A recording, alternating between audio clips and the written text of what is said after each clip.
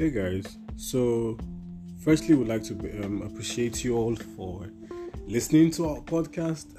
We've been getting some very amazing feedbacks, and it's a beautiful thing to see people actually do take our time to, listen to the plenty talk we used to say out here. So we said we're going to talk about flags for flowers this month, yeah? And a lot of persons been asking, why flags for flowers? What's the whole concept behind it? And this is it, yeah. So many at times we start off relationships because we feel we have seen potentials.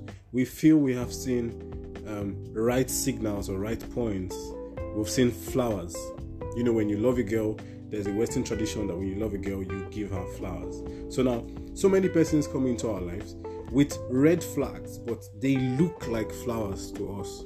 And we tend to fall in love with these persons thinking we have found Mr. Right or Miss Right, whereas in real sense, these are red flags that would play out in no time, and then we start to regret decisions and start saying things like all men are the same, all women are the same, what do men want, what do women want? But the truth is, if we could really analyze properly, we would have realized that these guys came with flags and we mistook them for flowers. I'll make a very simple illustration.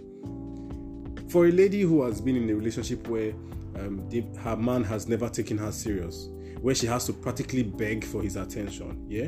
And then you jump out of that relationship. And the next person is always asking questions of, where are you? What are you doing? Let me see your phone. Let me do this. I want you to let's do a video call right now. I want to know where you are. You begin to feel like, oh, this guy is so involved. He may actually be an obsessive individual. He may be a control freak. But because you have really wanted to have someone pay so much attention to you over the time, you would not realize that this is a red flag from this new person. And then when you jump into the relationship, you find out that you cannot keep friends, you cannot make calls, you cannot do anything for yourself, and you begin to feel caged, yeah? Now, this is what we are talking about. People that fall in love because you think they are flags, but in true sense, these are flowers.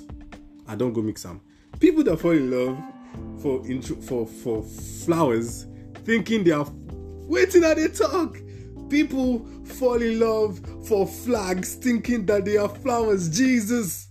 So yeah, sorry, I had to shout. I beg, no vex for me. I'm a little bit hyped about this, but the truth is, you never can know someone completely. So it's best we consciously take out time, be intentional about everything. From the moment he starts entering your DMs to the moment you start picking his calls, be intentional about everything. Do not be afraid to ask questions. Ask him 1,000,001 questions. You want to test his patience, ask him 1,000,001 questions. Not the same thing, but keep on asking questions. In the funniest of moments, ask questions. You will know how patient he is as a guy. Take her out on dates, take her out to different environments, change their environments. Don't always stay in a fixed place, okay? Some of you, for 3, 4, 5 months of your relationship, or for 1 year of being friends, you only met her in a church. So you assume she's very calm and gentle. But if you are actually taking her out to maybe a mall or a store, or even taking a walk on the street, or gone to a park, or even gone to a swimming pool, you would have seen other sides of her that you did not like. So, before you jump into a relationship, be certain that those flowers you are seeing that are attracting you to the person are not red flags. Because it is more painful when you feel you know someone and find out you know nothing about the person.